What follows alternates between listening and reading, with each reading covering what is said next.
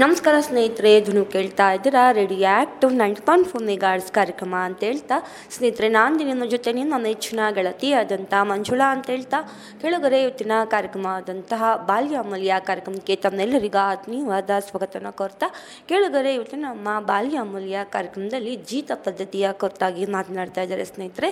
ಹಾಗಾದರೆ ತಡ ಹಾಕಿ ಬನ್ನಿ ಇವತ್ತಿನ ಈ ಒಂದು ಕಾರ್ಯಕ್ರಮವನ್ನು ಕೇಳಿಬರೋಣ. ಕೆಲವೊಂದು ಪ್ರಶ್ನೆಗಳನ್ನು ಈ ರೀತಿಯಾಗಿ ಕೇಳಬಹುದು ನೋಡಿ. ಅವರಿಗೆ ಏನೇನು ಪ್ರಶ್ನೆಗಳನ್ನ ಕೇಳಬಹುದು. ತದನಂತರ FIR ಅನ್ನ ದಾಖಲೆ ಮಾಡಬೇಕು. ರಾಜ್ಯ ಸರ್ಕಾರವು ಫೆಬ್ರವರಿ 2020ರಲ್ಲಿ ಒಂದು ಸುತ್ತೋಲೆಯನ್ನ ಹೊರಡಿಸಿದೆ. ಯಾವುದೇ ಜೀತ ಕಾರ್ಮಿಕ ಪದ್ಧತಿ ಬಂದ ಕೂಡಲೇ ತಕ್ಷಣ ನೀವುಗಳು ಏನ್ ಮಾಡಬೇಕು, FIR ಅನ್ನ ದಾಖಲೆ ಮಾಡ್ಲಿಕ್ಕೆ ಕಂಪ್ಲೇಂಟ್ ಅನ್ನ ಕೊಡಬೇಕು. ಯಾರು ನೋಡಿದ್ರು ಅವ್ರು ಕಂಪ್ಲೇಂಟ್ ಕೊಟ್ಟಿದ ತಕ್ಷಣ ಏನಾಗುತ್ತೆ, FIR ದಾಖಲೆ ಮಾಡಬೇಕಾಗುತ್ತೆ. ಇದು ಎಲ್ಲಿ ಹೇಳುತ್ತೆ ಅಂತ ಹೇಳಿದ್ರೆ, ಈ ಎಲ್ಲ ನೋಡಿ ಇಲ್ಲಿ ಈ ಪುಸ್ತಕದಲ್ಲಿ ಹೇಳಿದೆ. ಸ್ಟ್ಯಾಂಡರ್ಡ್ ಆಪರೇಟಿಂಗ್ ಪ್ರೊಸೀಜರ್ ಅಂತ ಹೇಳಿ ಇದಕ್ಕೆ ಹೇಳ್ತಾರೆ. ಸ್ಟ್ಯಾಂಡರ್ಡ್ ಆಪರೇಟಿಂಗ್ ಪ್ರೊಸೀಜರ್ ಅಂತ ಹೇಳಿದ್ರೆ ಕ್ರಮಬದ್ಧ ಕಾರ್ಯವಿಧಾನ. ಈ ಕ್ರಮಬದ್ಧ ಕಾರ್ಯವಿಧಾನದಲ್ಲಿ ಸಂಪೂರ್ಣವಾಗಿ ಬಾಂಡೆಡ್ ಲೇಬರ್ ಅಂದ್ರೆ ಜೀತ ಕಾರ್ಮಿಕ ಪದ್ಧತಿ ಅಂದ್ರೆ ಏನು, ಈ ಕಾಯ್ದೆ ಏನ್ ಹೇಳುತ್ತೆ, ಈ ಕಾಯ್ದೆಯಲ್ಲಿ ಯಾವ ಕಲಮಲ್ಲಿ ಇದರ ಬಗ್ಗೆ ಹೇಳುತ್ತೆ, ಈ ಕಾಯ್ದೆಯ ಪ್ರಕಾರವಾಗಿ ಯಾರು ಜವಾಬ್ದಾರಿ, ಯಾರು ಇದರ ಜವಾಬ್ದಾರಿ ಹೊಣೆಗಾರಿಕೆಯನ್ನ ಅವರು ತೆಗೆದುಕೊಳ್ಬೇಕು, ಯಾರ ಹತ್ರ ಹೋಗ್ಬೇಕು, ರಕ್ಷಣೆ ಕಾರ್ಯಾಚರಣೆ ಹೇಗೆ ಮಾಡಬೇಕು, ಪುನರ್ವಸತಿ ಹೇಗೆ ಮಾಡಬೇಕು, ಪೊಲೀಸ್ ಪ್ರೊಸೀಜರ್ ಹೇಗೆ ಮಾಡಬೇಕು, ಕಾರ್ಮಿಕ ಅಧಿಕಾರಿಗಳು ಏನ್ ಮಾಡಬೇಕು, ಮಹಿಳಾ ಮತ್ತು ಮಕ್ಕಳ ಅಭಿವೃದ್ಧಿ ಇಲಾಖೆ ಅಧಿಕಾರಿಗಳು ಏನ್ ಮಾಡಬೇಕು, ಸಮಾಜ ಕಲ್ಯಾಣ ಇಲಾಖೆ ಅಧಿಕಾರಿಗಳು ಏನ್ ಮಾಡಬೇಕು, ಗ್ರಾಮೀಣಾಭಿವೃದ್ಧಿ ಅಧಿಕಾರಿಗಳು ಏನ್ ಮಾಡಬೇಕು, ಕಂದಾಯ ಇಲಾಖೆಯವರು ಏನ್ ಮಾಡಬೇಕು, ಎಲ್ಲ ಇಲಾಖೆಗಳ ಜವಾಬ್ದಾರಿಗಳು ಕೂಡ ಈ ಪುಸ್ತಕದಲ್ಲಿ ಬಹಳ ಸ್ಪಷ್ಟವಾಗಿ ಸಂಪೂರ್ಣವಾಗಿ ಬರೆಯಲ್ಪಟ್ಟಿದೆ. ಈ ಪುಸ್ತಕವನ್ನ ತಾವುಗಳು ಗ್ರಾಮೀಣಾಭಿವೃದ್ಧಿ ಮತ್ತು ಪಂಚಾಯತ್ ರಾಜ್ ಇಲಾಖೆ ಅದರ ಅಡಿಯಲ್ಲಿ ಬರುವಂತಹ ಜಿಲ್ಲಾ ಪಂಚಾಯತ್ ಒಂದು, ಎರಡನೇದು ಜಿಲ್ಲಾಧಿಕಾರಿಗಳ ಕಚೇರಿ ಅಥವಾ ನಮ್ಮ ಜಿಲ್ಲಾಧಿಕಾರಿಗಳ ಅಧೀನದಲ್ಲಿ ಬರತಕ್ಕಂತ ಉಪವಿಭಾಗಾಧಿಕಾರಿಗಳು ಅವರ ಬಳಿಯಲ್ಲಿ ಹೋದಾಗ ಈ ಒಂದು ಪುಸ್ತಕದ ಮಾಹಿತಿ ನಿಮಗೆ ಸಂಪೂರ್ಣವಾಗಿ ಸಿಗುತ್ತೆ. ಈ ಪುಸ್ತಕವನ್ನು ಈಗ ನಿಮಗೆ ಝೂಮ್ ಮಾಡಿ ತೋರಿಸ್ತಾರೆ ನೋಡಿ. ಈ ಪುಸ್ತಕದ ಹೆಸರು ಕೂಡ ಅದೇನೆ. ಕ್ರಮಬದ್ಧವಾಗಿ ಜೀತ ಕಾರ್ಮಿಕ ಪದ್ಧತಿಯನ್ನ ನಾವು ಗುರುತಿಸುವಾಗ ಏನ್ ಮಾಡ್ಬೇಕು, ಗುರುತಿಸಿದ ಮೇಲೆ ಏನ್ ಮಾಡ್ಬೇಕು, ಗುರುತಿಸಿ ಅವ್ರನ್ನ ಬಿಡುಗಡೆ ಮಾಡಿದ ಮೇಲೆ ಏನ್ ಮಾಡ್ಬೇಕು, ಬಿಡುಗಡೆ ಮಾಡಿ ಅವ್ರಿಗೆ ಪುನರ್ವಸತಿ ಕೊಡ್ಬೇಕಾ ಕೊಡಬಾರ್ದಾ, ಬೇರೆ ಊರವರಾದ್ರೆ ಅವ್ರನ್ನ ಹೇಗೆ ನಾವು ಅವರ ಊರಿಗೆ ತಲುಪಿಸೋದು, ಅವರ ಜವಾಬ್ದಾರಿ ಏನು, ಪುನರ್ವಸತಿಯಲ್ಲಿ ತಕ್ಷಣದ ಪರಿಹಾರದ ಹಣ ಎಷ್ಟು ಕೊಡ್ಬೇಕು, ಯಾಕೆ ಕೊಡ್ಬೇಕು, ಕೇಂದ್ರ ಸರ್ಕಾರ ಇದ್ರ ಬಗ್ಗೆ ಏನ್ ಹೇಳ್ತದೆ, ರಾಜ್ಯ ಸರ್ಕಾರ ಇದ್ರ ಬಗ್ಗೆ ಏನ್ ಹೇಳ್ತದೆ, ಇವೆಲ್ಲವೂ ಈ ಪುಸ್ತಕದಲ್ಲಿ ಬಹಳ ಸ್ಪಷ್ಟವಾಗಿ ಬರೆಯಲ್ಪಟ್ಟಿದೆ. ಈಗ ದೂರು ಯಾರು ಕೊಡ್ಬೇಕು ಅನ್ನೋದ್ರ ಬಗ್ಗೆ ನಾವು ಈ ಸ್ಲೈಡ್ ಅಲ್ಲಿ ನಾವು ನೋಡ್ತಾ ಇದ್ವಿ. ಯಾರು ಬೇಕಾದ್ರೂ ದೂರು ಕೊಡ್ಬೋದು. ಯಾರಿಗೆ ಕೊಡಬೇಕು, ಬಹಳ ಮುಖ್ಯವಾದಂತ ವಿಚಾರ ಏನಂದ್ರೆ, ಜೀತ ಕಾರ್ಮಿಕ ಪದ್ಧತಿಯನ್ನ ನಿರ್ಣಯ ಮಾಡಿ ಇವರು ಜೀತ ಕಾರ್ಮಿಕರು ಅಂತೇಳಿ ತೀರ್ಮಾನ ಮಾಡತಕ್ಕಂಥವ್ರು ಜೀತ ಕಾರ್ಮಿಕ ಪದ್ಧತಿ 1976ರ ನಿಯಮದ ಪ್ರಕಾರವಾಗಿ, ಕಾಯ್ದೆಯ ಪ್ರಕಾರವಾಗಿ ಕಲಂ 10 ಅದರಲ್ಲಿ ಹೇಳುವ ಪ್ರಕಾರವಾಗಿ ಜಿಲ್ಲಾಧಿಕಾರಿಗಳು ಮತ್ತು ಅವರ ಅಧೀನ ಅಧಿಕಾರಿಗಳಾದಂತಹ ಉಪವಿಭಾಗಾಧಿಕಾರಿಗಳಿಗೆ ಸಂಪೂರ್ಣ ಅಧಿಕಾರ ಉಂಟು. ಬೇರೆ ಯಾರಿಗೂ ಈ ಅಧಿಕಾರ ಇಲ್ಲ. ಸೊ ಒಂದು. ಎರಡನೇದಾಗಿ, ಈ ದೂರನ್ನ ಅವ್ರಿಗೆ ಮಾತ್ರ ಕೊಡ್ಬೇಕಾ ಅಥವಾ ಪೊಲೀಸರಿಗೂ ಕೊಡ್ಬೇಕಾ?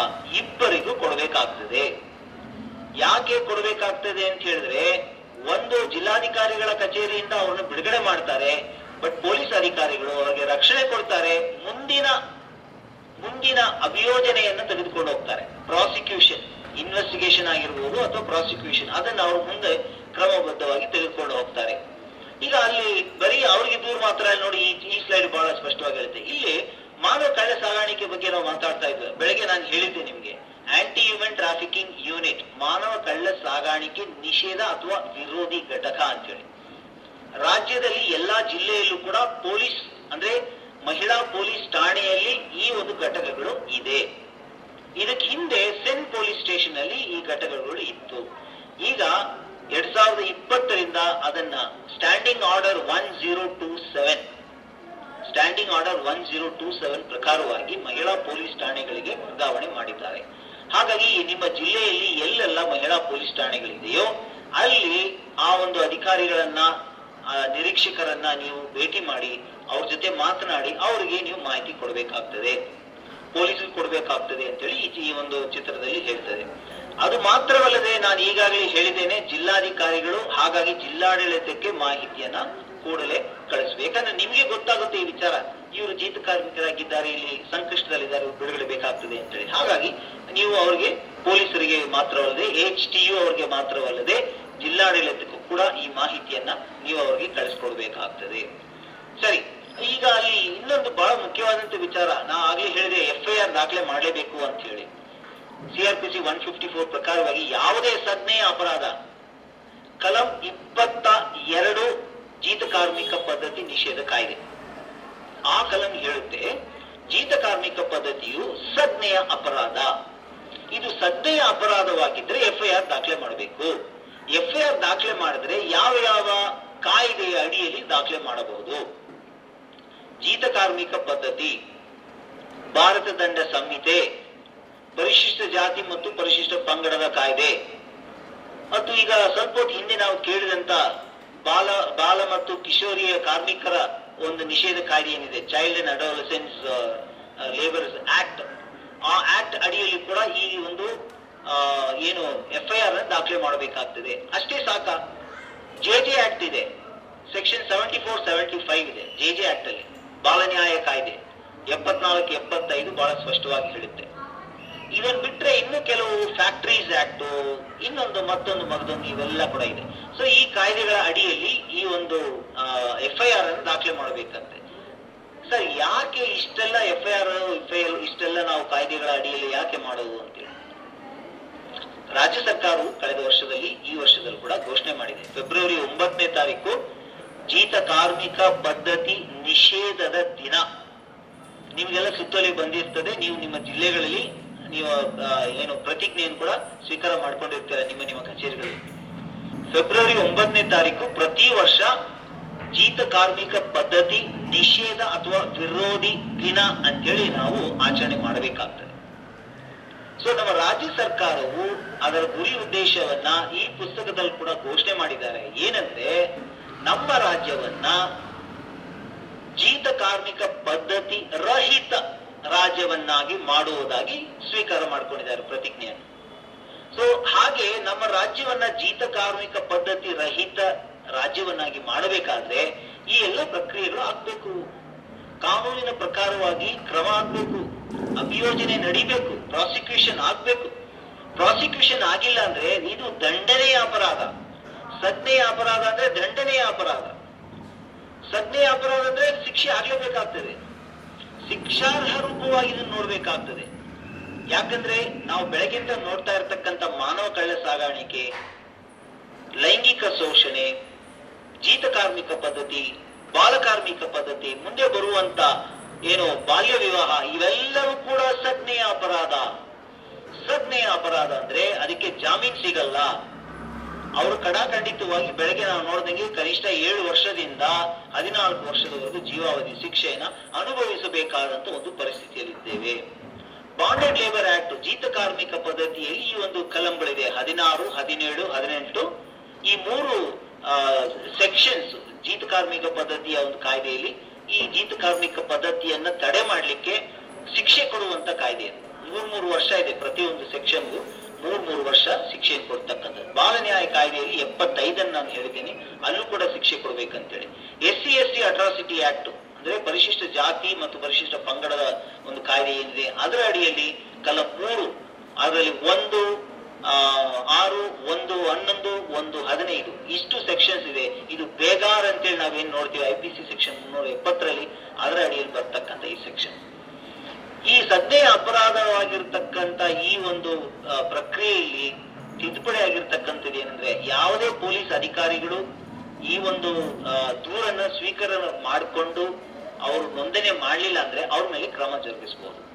166A ಪ್ರಕಾರವಾಗಿ 6 ತಿಂಗಳಿಂದ 2 ವರ್ಷದವರೆಗೂ ಕಾರಾಗೃಹ ಶಿಕ್ಷೆ ಮತ್ತು ಜುಲ್ಮಾನೆ ಇವರು ದಾಖಲಿಸಲೇಬೇಕಾಗ್ತದೆ. ಇಲ್ಲ ಅಂದ್ರೆ ಅದು ಕಷ್ಟ ಆಗುತ್ತೆ. ನೋಡಿ, FIR ಯಾವ ರೀತಿ ದಾಖಲಿಸಿದ್ದಾರೆ ಅಂತ ಒಂದು ಉದಾಹರಣೆಯನ್ನು ಇಲ್ಲಿ ಹಾಕಿದ್ದೇವೆ. FIR ಅಲ್ಲಿ ಬೇರೆ ಬೇರೆ ಏನು ಸೆಕ್ಷನ್ಸ್ಗಳು, ಆ ವಿವರಣೆಗಳು ಎಲ್ಲ ಬರಬೇಕಾಗ್ತದೆ. ಇದು ನಿಮ್ಗೆ ಸುಮ್ಮನೆ ಒಂದು ಸ್ಯಾಂಪಲ್ ತೋರಿಸಿದೀವಿ ಅಷ್ಟೇ. ನೆಕ್ಸ್ಟ್ ಈಗ ಏನೇನ್ ಪ್ರಶ್ನೆಗಳನ್ನು ಕೇಳ್ಬೋದು ಕಾರ್ಯಾಚರಣೆಯಲ್ಲಿ, ದೂರು ಸ್ವೀಕರಣೆ ಮಾಡ್ತಿರಲ್ಲ, ದೂರು ಗೊತ್ತಾಯ್ತು, ಅವ್ರು ಹೇಗೆ ಅಲ್ಲಿ ಏನೇನ್ ಮಾಡ್ಬೇಕು, ಪ್ರೊಸೀಜರ್ ಏನ್ ಮಾಡ್ಬೇಕಂದಾಗ ಅವ್ರು ಏನ್ ಮಾಡ್ಬೇಕಂದ್ರೆ ವಿಚಾರಣೆಯ ಸ್ಥಳವನ್ನು ಸುತ್ತುವರಿಯೋದು. ಯಾವ ಸ್ಥಳದಲ್ಲಿ ಜನ ಇದ್ದಾರೋ ಅಲ್ಲಿ ಸುತ್ತುವರೆದು ಅವ್ರಿಗೆ ಪ್ರೊಟೆಕ್ಷನ್ ಕೊಟ್ಟು ಸುರಕ್ಷತೆಯನ್ನು ಕೊಟ್ಟು ಅಲ್ಲಿ ಪ್ರಶ್ನೆಯನ್ನು ಕೇಳಬೇಕು. ಕಾರ್ಮಿಕರನ್ನು ಅವರ ಅಪರಾಧಿಗಳಿಂದ ಪ್ರತ್ಯೇಕವಾಗಿ ಮಾಡಬೇಕು. ಕೆಲಸ ಏನಾಗುತ್ತೆ, ಅಪರಾಧಿಗಳು ಜೊತೆ ಇದ್ದಾಗ ಅವ್ರಿಗೆ ಇಂಟಿಮಿಡೇಟ್ ಮಾಡ್ತಾರೆ, ಪ್ರೇರೇಪಿಸ್ಬಿಡ್ತಾರೆ. ಅವ್ರಿಗೆ ಹೇಳ್ಬೇಡ, ನನ್ ಬಗ್ಗೆ ಏನ್ ಹೇಳೋದು, ಸಾಯಿಸ್ಬಿಡ್ತೀನಿ, ಕೊಲೆ ಮಾಡ್ಬಿಡ್ತೀನಿ, ಹಾಗೆ ಹೀಗೆ ಅಂತ ಬೆದರಿಸುವಂತ ಒಂದು ಪರಿಸ್ಥಿತಿ ಕೂಡ ಆಗ್ತದೆ. ಹಾಗಾಗಿ ಫಸ್ಟ್ ಅವರನ್ನು ಸುತ್ತುವರಿಸಬೇಕು. ಎರಡನೇದಾಗಿ ಅಪರಾಧಿಗಳನ್ನು ಕಾರ್ಮಿಕರನ್ನು ಬೇರೆ ಬೇರೆಯಾಗಿ ನಾವು ಮಾಡಬೇಕಾಗ್ತದೆ. ಮೂರನೇದಾಗಿ ಏನ್ ಹೇಳುತ್ತೆ ಅಂತೇಳಿ ನೋಡಿದಾಗ ಕಾರ್ಮಿಕರನ್ನು ಒಗ್ಗೂಡಿಸೋದು, ಎಲ್ಲ ಕಾರ್ಮಿಕರನ್ನು ಮಾತ್ರ ಅವರವರ ಕುಟುಂಬ ಸಮೇತವಾಗಿ ನಾವು ಒಗ್ಗೂಡಿಸ್ಬೇಕು. ಆಮೇಲೆ ಸಂಕ್ಷಿಪ್ತವಾಗಿ ವಿಚಾರಣೆ ಮಾಡಬೇಕು. 4-5 ಪ್ರಶ್ನೆ ಕೇಳಬೇಕು. ಏನಪ್ಪಾ ನಿಮ್ಗೆ ತೊಂದ್ರೆ, ಯಾವಾಗ ಬಂದ್ರಿ, ಎಲ್ಲಿಂದ ಬಂದ್ರಿ, ಏನಾದ್ರು ಮುಂಗಡವಾಗಿ ಹಣ ತಗೊಂಡಿದ್ದೀರಾ, ಸಂಬಳ ಸಿಗ್ತಾ ಇದೆಯಾ, ಸಾಕು. ಅಷ್ಟರಲ್ಲೇ ಗೊತ್ತಾಗುತ್ತೆ ಅವ್ರಿಗೆ ಏನಾದ್ರು ಸಮಸ್ಯೆ ಇದೆಯಾ ಇಲ್ವಾ ಅಂತ. ಈ ಪ್ರಶ್ನೆಗಳನ್ನ ನಾವು ಹಾಕಿದಾಗ ನಮಗೆ ಮಾಹಿತಿ ಗೊತ್ತಾಗುತ್ತೆ. ಆಮೇಲೆ ಅವ್ರನ್ನ ಕೆಲಸದ ಸ್ಥಳದಿಂದ ಪ್ರಯಾಣ ಮಾಡಿ ಕರ್ಕೊಂಡು ಹೋಗ್ಬೇಕಾಗಿರ್ತಕ್ಕಂಥ ಒಂದು ಪರಿಸ್ಥಿತಿ. ಒಂದು ದೃಶ್ಯ ತೋರಿಸ್ತೀನಿ ನೋಡಿ. ಇದು ನಮ್ಮ ಮಾಜಿ ಮಂತ್ರಿಗಳು ಬಚ್ಚೇಗೌಡರು ಒಂದು ರೆಸ್ಕ್ಯೂ ಅಲ್ಲಿ ಬಂದಿದ್ರು. ಪೊಲೀಸ್ ಅಧಿಕಾರಿಗಳು ಮತ್ತೆ ಅಲ್ಲಿ ಜೀತ ಕಾರ್ಮಿಕರಲ್ಲಿ ಇರತಕ್ಕಂಥದನ್ನ ಯಾವ ರೀತಿ ಗುರುತಿಸ್ತಾ ಇದ್ದಾರೆ ಅಂತ ನೋಡಿ. ಅವ್ರು ಗುರುತಿಸಿದಾಗ ಅವ್ರು ಹಾಕಿದಂತ ಪ್ರಶ್ನೆ ನೀನ್ ಹಾಕ್ತೀನಿ ನೋಡಿ. ಇಷ್ಟೇ ಪ್ರಶ್ನೆ ಹಾಕಿದ್ರು, ಅವ್ರಿಗೆ ಹೆಚ್ಚಾಗಿ ಪ್ರಶ್ನೆ ಹಾಕ್ಲಿಲ್ಲ. ನೀವು ಮುಂಗಡ ಹಣವನ್ನು ಪಡೆದಿದ್ದೀರಾ, ನೀವು ಪಡೆದಿರುವ ಮುಂಗಡ ಹಣವನ್ನು ಹಿಂದಿರುಗಿಸುವ, ನೀವು ಇಲ್ಲಿಂದ ಹಿಂದಿರ್ಸ್ಲಿಕ್ಕೆ ಆಗ್ತದೆಯೇ, ಇಲ್ಲಿಂದ ನೀವು ವಾಪಸ್ ಹೋಗ್ಲಿಕ್ಕೆ ಆಗ್ತದೆಯೇ, ಸ್ವಾತಂತ್ರ್ಯ ಇದೆಯೇ, ಬೇರೆ ಕಡೆ ಕೆಲಸ ಮಾಡ್ಲಿಕ್ಕೆ ನಿಮ್ಗೆ ಅವಕಾಶ ಇದೆಯೇ, ನಿಮ್ಮ ಸಂಬಳ ಎಷ್ಟು, ವೇತನ ಎಷ್ಟು ಅಂದ್ರೆ ಸಂಬಳ ಎಷ್ಟು, ಇಷ್ಟು ಪ್ರಶ್ನೆ ಕೇಳಿದ್ರೆ ಸಾಕು, ಅಲ್ಲಿ ಅವ್ರಿಗೆ ಮಾಹಿತಿ ಗೊತ್ತಾಗ್ತದೆ. ಆಮೇಲೆ ಏನ್ ಮಾಡ್ಬೇಕು, ಆ ಸ್ಥಳದಿಂದ ಅವ್ರನ್ನ ಬಿಡುಗಡೆ ಮಾಡಿ ವಾಪಸ್ ಕರ್ಕೊಂಡು ಬರ್ಬೇಕು. ಸಂತ್ರಸ್ತರ ರಕ್ಷಣೆ ನೋಡಿ, ದಯವಿಟ್ಟು ನೋಡಿ, ನಾನು ಹೇಳಿದಂಥದ್ದು ಅವ್ರ ಮನೆ ಹೆಂಗಿದೆ ನೋಡಿ. ಕೋಳಿ ಶೆಡ್ ಅಲ್ಲಿ ಇಟ್ಕೆಯಲ್ಲಿ 4 ಅಡಿ ಕೊಠಡಿಯನ್ನು ಕಟ್ಬಿಟ್ಟು ಅದ್ರ ಮೇಲೆ ಪ್ಲಾಸ್ಟಿಕ್ ಶೀಟ್ ಅನ್ನು ಹಾಕಿ ಮಳೆ ಬಂದ್ರು ಗಾಳಿ ಬಂದ್ರು ಅದರಲ್ಲಿ ಬದುಕಬೇಕು. ಮತ್ತು ಒಂದು ಸೀರೆಯನ್ನ ಅಲ್ಲಿ ನೇತಾಡಿಸಿದ್ದಾರೆ.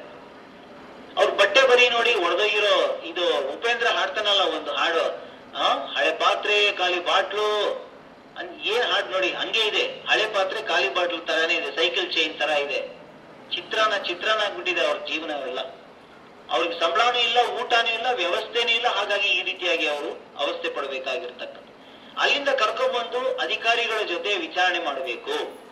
ಯಾರು ವಿಚಾರಣೆ ಮಾಡೋದು, ವಿಚಾರಣಾ ಅಧಿಕಾರಿ ಯಾರು, ಕಲಂ 10 ಪ್ರಕಾರವಾಗಿ ಜಿಲ್ಲಾಧಿಕಾರಿಗಳು ಅಥವಾ ಅವರ ಅಧೀನ ಅಧಿಕಾರಿಯಾದಂತ ಉಪವಿಭಾಗಾಧಿಕಾರಿಗಳು. ಈಗ ಪ್ರತಿ ಜಿಲ್ಲೆಯಲ್ಲೂ ಜೀತ ಕಾರ್ಮಿಕರ ಒಂದು ನೋಡಲ್ ಅಧಿಕಾರಿಯಾಗಿ ಕಂದಾಯ ಇಲಾಖೆಯಲ್ಲಿ ಅಪರ ಜಿಲ್ಲಾಧಿಕಾರಿಗಳನ್ನ ನೇಮಿಸಿದ್ದಾರೆ. ಮತ್ತು ಜಿಲ್ಲಾ ಪಂಚಾಯತ್ ಉಪ ಕಾರ್ಯದರ್ಶಿ ಅಥವಾ ಪ್ರಾಜೆಕ್ಟ್ ಡೈರೆಕ್ಟರ್, ಯೋಜನಾ ನಿರ್ದೇಶಕರು, ಅವರಿಬ್ಬರಲ್ಲಿ ಯಾರಾದ್ರೂ ಒಬ್ಬರನ್ನ ಅಲ್ಲಿ ನೋಡಲ್ ಅಧಿಕಾರಿಯಾಗಿ ನಿರ್ಮಿಸಿದ್ದಾರೆ. ಸೊ ಅವರುಗಳು ಈ ಒಂದು ವಿಚಾರಣೆಗೆ ತಮ್ಮ ಏನು ಪ್ರಯತ್ನಗಳನ್ನ ಮಾಡಿ ಅಲ್ಲಿ ಅವ್ರಿಗೆ ಕೊಡಬೇಕಾದಂತ ವ್ಯವಸ್ಥೆಗಳನ್ನ ಮಾಡಿಕೊಡ್ಬೇಕಾಗ್ತದೆ. ಕೆಲವೊಂದು ಪ್ರಶ್ನೆಗಳನ್ನ ಈ ರೀತಿಯಾಗಿ ಕೇಳ್ಬೋದು ನೋಡಿ. ಅವ್ರಿಗೆ ಏನೇನ್ ಪ್ರಶ್ನೆಗಳನ್ನ ಕೇಳ್ಬೋದು, ನೀವು ಇವರಿಗೆ ಕೆಲಸ ಮಾಡೋದು ಹೇಗೆ ಬಂದ್ರಿ, ಈ ವ್ಯಕ್ತಿ ಹತ್ರ ಕೆಲಸ ಮಾಡ್ಲಿಕ್ಕೆ ನೀವ್ ಹೆಂಗ್ ಬಂದ್ರಪ್ಪ, ಯಾಕಪ್ಪ ನೀವು ಬಂದ್ರಿ, ನೀವು ಬಂದ ಸಮಯದಲ್ಲಿ ಏನ್ ಹೇಳಿದ್ರು, ಇವಾಗ ಏನ್ ಹೇಳ್ತಾ ಇದ್ದಾರೆ, ನೀವು ಪ್ರಯಾಣ ಮಾಡಿದ್ರಿ, ಹೆಂಗ್ ಪ್ರಯಾಣ ಮಾಡಿದ್ರಿ, ಎಲ್ಲಿಂದ ಪ್ರಯಾಣ ಮಾಡಿದ್ರಿ, ಯಾವ ರೀತಿ ಪ್ರಯಾಣ ಮಾಡಿದ್ರಿ, ರೈಲ್ ಅಲ್ಲ, ಬಸ್ ಅಲ್ಲ, ಗಾಡಿ ಅಲ್ಲ, ನೀವು ಬಂದಾಗ ಯಾರು ಭೇಟಿ ಆದ್ರು, ನಿಮ್ಮನ್ನ ಏನ್ ಹೇಳಿದ್ರು. ಸೊ ಅಲ್ಲಿ ನಮಗೆ ಸ್ವಲ್ಪ ಮಾಹಿತಿ ಗೊತ್ತಾಗುತ್ತೆ. ಎರಡನೇದಾಗಿ ಈ ರೀತಿಯಾದ ಪ್ರಶ್ನೆಗಳನ್ನು ಕೂಡ ಆಗ್ತದೆ. ನಿಮ್ಮ ಮಾಲೀಕರು ಯಾರು, ಎಷ್ಟು ಕಾಲದಿಂದ ಇಲ್ಲಿ ಬಂದ್ರಿ, ನೀವು ಏಕೆ ಅವರಿಗೆ ಕೆಲಸ ಮಾಡ್ತಿದ್ದೀರಾ, ಇವ್ರ ಹತ್ರನೇ ಕೆಲಸ ಮಾಡ್ಬೇಕಾಗಿರುವಂತ ಅವಶ್ಯಕತೆ ಇಲ್ಲ. ಎಷ್ಟು ಮುಂಗಡ ಹಣ ತಗೊಂಡಿದ್ದೀರಿ, ಹೆಂಗ್ ತಗೊಂಡ್ರಿ, ಕೈಯಲ್ಲಿ ತಗೊಂಡ್ರ, ಬೇರೊಬ್ರು ಕೊಟ್ರ, ಎಷ್ಟು ಸಂಬಳ ತಗೊಳ್ತಾ ಇದ್ದೀರಾ, ವಾರಕ್ಕ, ತಿಂಗಳಿಗ, ದಿನಕ್ಕ, ಒಬ್ಬರಿಗ, ಇಡೀ ಕುಟುಂಬಕ್ಕ. ಇನ್ನೂ ಕೆಲವು ಪ್ರಶ್ನೆಗಳನ್ನು ಕೂಡ ನಾವು ಈ ರೀತಿಯಾಗಿ ಹಾಕಬಹುದು. ಚಲನವಲನದ ಸ್ವಾತಂತ್ರ್ಯದ ಬಗ್ಗೆ ಮತ್ತು ಉದ್ಯೋಗ ಸ್ವಾತಂತ್ರ್ಯದ ಬಗ್ಗೆ, ನಿಂದನೆ ಮತ್ತು ಇತರೆ ವಿಚಾರಗಳ ಬಗ್ಗೆ ಕೆಲವೊಂದು ಪ್ರಶ್ನೆಗಳನ್ನು ಹಾಕಿದಾಗ ಅವರುಗಳು ಆ ಪ್ರಶ್ನೆಗಳನ್ನ ಕೇಳಿದ ಕೂಡಲೇ ಅವರಿಗೆ ಗೊತ್ತಾಗ್ತದೆ ಇದು ಜೀತ ಕಾರ್ಮಿಕ ಪದ್ಧತಿಯಾಗಿದೆಯಾ ಇಲ್ವಾ ಅಂತ. ಕೊನೆಯದಾಗಿ ಇನ್ನೂ 1-2-3 ವಿಚಾರ ಹೇಳಿ ನಾನು ಮುಗಿಸ್ತಾ ಇದ್ದೇನೆ. ಅವರ ಸ್ಥಳದಲ್ಲಿಯೇ ನಾವು ಎವಿಡೆನ್ಸ್ ಕಲೆಕ್ಟ್ ಮಾಡಬೇಕು. ಎವಿಡೆನ್ಸ್ ಅಂದ್ರೆ ಆಧಾರಗಳು, ಏನೇನು ಆಧಾರ ಇದೆ, ಏನೇನು ಪ್ರೂಫ್ ಇದೆ ಅಲ್ಲಿ, ಲೆಕ್ಕ ಪುಸ್ತಕ ಆಗಿರ್ಬೋದು ಅಥವಾ ಅಪರಾಧದ ದೃಶ್ಯಗಳಾಗಿರ್ಬೋದು, ಫೋಟೋಸ್, ವಿಡಿಯೋಸ್, ಅವ್ರಿಗೆ ಹೊಡೆದಿದ್ರೆ ಗಾಯ ಆಗಿದ್ರೆ ಈ ರೀತಿಯ ಕೆಲವು ದೃಶ್ಯಗಳನ್ನು. ಕೊನೆಯದಾಗಿ ಅವ್ರಿಗೆ ಏನ್ ಮಾಡ್ಬೇಕಂದ್ರೆ ಬಿಡುಗಡೆ ಪ್ರಮಾಣ ಪತ್ರವನ್ನ ಕೊಡಬೇಕು. ಬಿಡುಗಡೆ ಪ್ರಮಾಣ ಪತ್ರ ಏನಕ್ಕೆ ಕೊಡ್ಬೇಕಂದ್ರೆ ಸರ್ಕಾರದ ಸೌಲಭ್ಯಗಳು ಅವ್ರಿಗೆ ಸಿಗ್ಬೇಕಾದ್ರೆ ಬಿಡುಗಡೆ ಪ್ರಮಾಣ ಪತ್ರ ಇರಬೇಕು. ಬಿಡುಗಡೆ ಪ್ರಮಾಣ ಪತ್ರ ಇಲ್ಲದೆ ಯಾವುದೇ ಸೌಲಭ್ಯ ಸಿಗೋದಿಲ್ಲ. ಕಾಯ್ದೆ ಪ್ರಕಾರವಾಗಿ ಈಗ ಕೇಂದ್ರ ಸರ್ಕಾರ ಅವ್ರಿಗೆ ಹೇಳಿದೆ, ಬಿಡುಗಡೆಯ ಪ್ರಮಾಣ ಪತ್ರ ಪಡೆದ ಪ್ರತಿಯೊಬ್ಬ ವ್ಯಕ್ತಿಗೂ 30,000 ರೂಪಾಯಿಗಳನ್ನು ಕೊಡಬೇಕಾಗ್ತದೆ. ಯಾರು ಕೊಡೋದು? ಜಿಲ್ಲಾಡಳಿತದ ವತಿಯಿಂದ 30,000 ರೂಪಾಯಿನ ಕೊಡ್ತಾ ಇದ್ದಾರೆ. ಈಗ ಬಿಡುಗಡೆ ಪ್ರಮಾಣ ಪತ್ರ ವಿತರಣೆ ಮಾಡಿದಂತ ಈ ಒಂದು ಚಿತ್ರವನ್ನ ತಾವು ನೋಡ್ಬೋದು. ಮಕ್ಕಳಿಗೂ ಕೊಟ್ಟಿದ್ದಾರೆ ನೋಡಿ. ಮಕ್ಕಳು ಇಲ್ಲ ಅಂತ ತಾವು ಹೇಳ್ತಾ ಇದ್ರಲ್ವಾ, ನಾವು ಮಕ್ಕಳಿಗೂ ಬಿಡುಗಡೆ ಪ್ರಮಾಣ ಕೊಟ್ಟಿದ್ದಾರೆ. ಪುನರ್ವಸತಿ ಬಹಳ ಮುಖ್ಯ. ಬಿಡುಗಡೆ ಪ್ರಮಾಣ ಪತ್ರ ಇಲ್ಲ ಅಂದ್ರೆ ಪುನರ್ವಸತಿ ಸಿಗೋದಿಲ್ಲ. ಪುನರ್ವಸತಿ ಯಾಕೆ, ಹೇಗೆ ಕೊಡಬೇಕು? ಪುನರ್ವಸತಿ ಕೊಡುವಾಗ ಅವ್ರಿಗೆ ತಕ್ಷಣದ ಪರಿಹಾರದ ಹಣ 30,000 ಅಂತ ನಾನು ಹೇಳಿದೆ. ಎರಡನೇದಾಗಿ ಅವ್ರಿಗೆ ಅವರ ಒಂದು ಸ್ಥಳದಲ್ಲಿ ಮನೆ ಅಥವಾ ಅವರು ವಾಸ ಮಾಡಲಿಕ್ಕೆ ವ್ಯವಸ್ಥೆ ಮಾಡ್ಕೊಡ್ಬೇಕಾಗಿರೋದು. ಎರಡನೇದಾಗಿ ಅವ್ರಿಗೆ ಕೆಲಸ ಅಥವಾ ಕೌಶಲ್ಯದ ತುಂಬುವಂತ ಒಂದು ಏನು ಸಹಾಯ ಮಾಡಬಹುದು, ತಳ್ಳುಗಾಡಿ ಆಗಿರ್ಬೋದು, ಏನೋ ಒಂದು. ಈಗ ಈ ಹುಡುಗ ಬಂದ್ಬಿಟ್ಟು ಕೌಶಲ್ಯ ತುಂಬಿಕೊಂಡು ಈ ಕೆಲಸ ಮಾಡಿ 14,000 ರೂಪಾಯಿ ಸಂಬಳ ಪ್ರತಿ ತಿಂಗಳು ತಗೊಳ್ತಾ ಇದ್ದಾರೆ. ಅವನು ಜೀತ ಕಾರ್ಮಿಕನಾಗಿದ್ದ, ಈಗ ಒಳ್ಳೆ ವ್ಯವಸ್ಥೆಯನ್ನು ಪಡ್ಕೊಂಡು ಜೀವನದಲ್ಲಿ ಸಂತೋಷವಾಗಿ ಹಾಯಾಗಿರ್ತಕ್ಕಂಥದ್ದು. ಕೇಂದ್ರ ಸರ್ಕಾರದ ಅನುದಾನಗಳು ಈ ರೀತಿಯಾಗಿದೆ. ಬಿಡುಗಡೆಯಾಗುವವರಿಗೆ 3 ಲಕ್ಷ ಸಂಪೂರ್ಣ ಪರಿಹಾರದ ಹಣವನ್ನು ಕೊಡ್ತಾರೆ. ಬಟ್ ಅದು ಸ್ವಲ್ಪ ಕಾಲ ಆಗುತ್ತೆ. ತಕ್ಷಣದ ಪರಿಹಾರ 30,000. ರಾಜ್ಯ ಸರ್ಕಾರವು ಪ್ರತಿ ತಿಂಗಳು 1,000 ರೂಪಾಯಿ ಆಗಿ 24 ತಿಂಗಳಿಗೆ ಕೊಡ್ತಕ್ಕಂಥದ ಒಂದು ವಿಚಾರವನ್ನು ನೋಡಬಹುದು. ಜಿಲ್ಲಾಡಳಿತ ಮತ್ತು ಗ್ರಾಮೀಣಾಭಿವೃದ್ಧಿ ಮತ್ತು ಪಂಚಾಯತ್ ರಾಜ್ ಇಲಾಖೆಯ ಪ್ರಮುಖವಾದಂತಹ ಜವಾಬ್ದಾರಿಯಾಗಿರ್ತದೆ. ಅದರ ಜೊತೆಯಲ್ಲಿ ಮಹಿಳಾ ಮತ್ತು ಮಕ್ಕಳ ಅಭಿವೃದ್ಧಿ ಇಲಾಖೆ ಆಗಿರ್ಬೋದು ಅಥವಾ ಕಾರ್ಮಿಕ ಇಲಾಖೆ ಆಗಿರ್ಬೋದು ಅಥವಾ ಸಮಾಜ ಕಲ್ಯಾಣ ಇಲಾಖೆ, ಇವರ ಜವಾಬ್ದಾರಿಗಳು ಕೂಡ ಬರ್ತಕ್ಕಂಥದ್ದು. ನೋಡಿ, ಈಗ ಈ ಒಂದು ಚಿತ್ರವನ್ನು ನೋಡ್ಕೊಳ್ಳಿ. ನಾನು ಆವಾಗ ಹಂಗಿದ್ದೆ, ಈಗ ಹಿಂಗಿದ್ದೇನೆ. ಹಳೆಯ ಚಿತ್ರದಲ್ಲಿ ರಕ್ಷಣೆ ಮಾಡಿದಾಗ ದುಃಖದಿಂದ ಅಳುತ್ತಾ ಇದ್ರು, ಈಗ ಸಂತೋಷವಾಗಿ ಹಾಡು ಕೇಳ್ಕೊಂಡು ಗಂಡ ಹೆಂಡತಿ ಸಂತೋಷವಾಗಿ ಜೀವನ ಮಾಡ್ತಕ್ಕಂಥದ್ದು. ನೋಡಿ, ಅವ್ರದೇ ಮನೆ ಇದು, ಅವ್ರ ಮನೆಗೆ ವಾಪಸ್ ಹೋಗಿದ್ದಾರೆ. ಅವರು ಏನೋ ಬಡವರಪ್ಪ, ಒಡೆದೋಗಿರೋ ಮನೆನೇ, ಬಟ್ ನಾನು ನನ್ನ ಕುಟುಂಬಸ್ಥರು ಸಂತೋಷವಾಗಿದ್ದೇವೆ. ಇಷ್ಟು ಮಾತುಗಳನ್ನು ಮಾತ್ರ ನಿಮಗೆ ಮಾಹಿತಿಯನ್ನು ಕೊಟ್ಟು ನಾನು ಈ ಕಾರ್ಯಾಗಾರದಲ್ಲಿ ಮುಗಿಸ್ಕೊಳ್ತೇನೆ. ಇದು ನನ್ನ ದೂರವಾಣಿ ಸಂಖ್ಯೆ. ದಯವಿಟ್ಟು ಈ ಚಿತ್ರವನ್ನು ನೋಡ್ಕೊಳ್ಳಿ. ನಿಮಗೆ ಯಾರಿಗಾದ್ರೂ ಏನಾದ್ರು ಪ್ರಶ್ನೆ ಇರೋದಾದ್ರೆ, ನನ್ನ ಹೆಸರು ನೀವು ಆಗ್ಲೇ ನೋಡಿರ್ತೀರಾ, ಇದು ನನ್ನ ಹೆಸರಷ್ಟೇ. ನೀವು ದೂರವಾಣಿ ಸಂಖ್ಯೆಗೆ ಕರೆ ಮಾಡಿ, ಯಾವ ಬೇಕಾದ್ರೂ ಕರೆ ಮಾಡಿ. ಏನಾದ್ರು ಡೌಟ್ ಇದ್ರೆ ಮತ್ತು ಏನಾದ್ರು ನಿಮ್ಗೆ ಈ ವಿಚಾರದಲ್ಲಿ ಮಾನವ ಕಳ್ಳ ಸಾಗಾಣಿಕೆ, ಜೀತ ಕಾರ್ಮಿಕ ಪದ್ಧತಿ, ಬಾಲಕಾರ್ಮಿಕ ಪದ್ಧತಿ ಆಗಿರ್ಬೋದು ಅಥವಾ ಬೇರೆ ಯಾವುದೇ ವಿಚಾರದಲ್ಲಿ ನಿಮಗೆ ಸಲಹೆ ಬೇಕು, ನಿಮ್ಗೆ ಸಹಾಯ ಬೇಕು ಅಂತ ಹೇಳಿದ್ರೆ ದಯವಿಟ್ಟು ನಮ್ಮನ್ನು ಸಂಪರ್ಕ ಮಾಡಿ. ನಾವು ಯಾವಾಗಲೂ ನಿಮ್ಮ ಜೊತೆ ನಿಮಗಾಗಿ ಕೆಲಸ ಮಾಡಲಿಕ್ಕೆ ನಾವು ಸಿದ್ಧರಾಗಿದ್ದೇವೆ. ಎಲ್ಲರಿಗೂ ನಮಸ್ಕಾರ. ಕೆಳಗಡೆ ಕೇಳಿಸ್ಕೊಂಡಲ್ಲ, ಇದುವರೆಗೂ ನನ್ನ ನೆಚ್ಚಿನ ರೇಡಿಯೋ ಆ್ಯಕ್ಟು 90.4 ಕಂಪನಾಂಕಗಳಲ್ಲಿ ಪ್ರಸಾರ ಆಯಿತು. ಅದುವೇ ಬಾಲ್ಯಾಮೂಲ್ಯ ಕಾರ್ಯಕ್ರಮ. ಇವತ್ತು ನಮ್ಮ ಬಾಲ್ಯಾಮೂಲ್ಯ ಕಾರ್ಯಕ್ರಮದಲ್ಲಿ ಜೀತ ಪದ್ಧತಿಯ ಕುರಿತಾಗಿ ನಮ್ಮ ಜೊತೆ ಸ್ಪಷ್ಟವಾಗಿ ನೇರವಾಗಿ ಉತ್ತರವನ್ನು ನೀಡಿದ್ರು ಅಂತಲೇ ಹೇಳ್ಬೋದು. ಖಂಡಿತ ಅವರು ತಿಳಿಸ್ಕೊಟ್ಟಂಗೆ ನಿಮ್ಗೆ ಏನಾದರೂ ಸಂಶಯ ಇದ್ದಲ್ಲಿ ನನ್ನ ದೂರವಾಣಿ ಸಂಖ್ಯೆಗೆ ಕರೆ ಮಾಡಿ ನಿಮ್ಮ ಅನಿಸಿಕೆ ಅಭಿಪ್ರಾಯಗಳನ್ನ ಕೇಳ್ಕೊಬೋದು ಅಂತ ಹೇಳ್ತಾ ಇವತ್ತಿನ ಈ ಒಂದು ಕಾರ್ಯಕ್ರಮವನ್ನು ಇಲ್ಲಿಗೆ ಮುಕ್ತಾಯ ಮಾಡ್ತಾ ಇದ್ದೀನಿ ಸ್ನೇಹಿತರೆ. ಧನ್ಯವಾದಗಳು.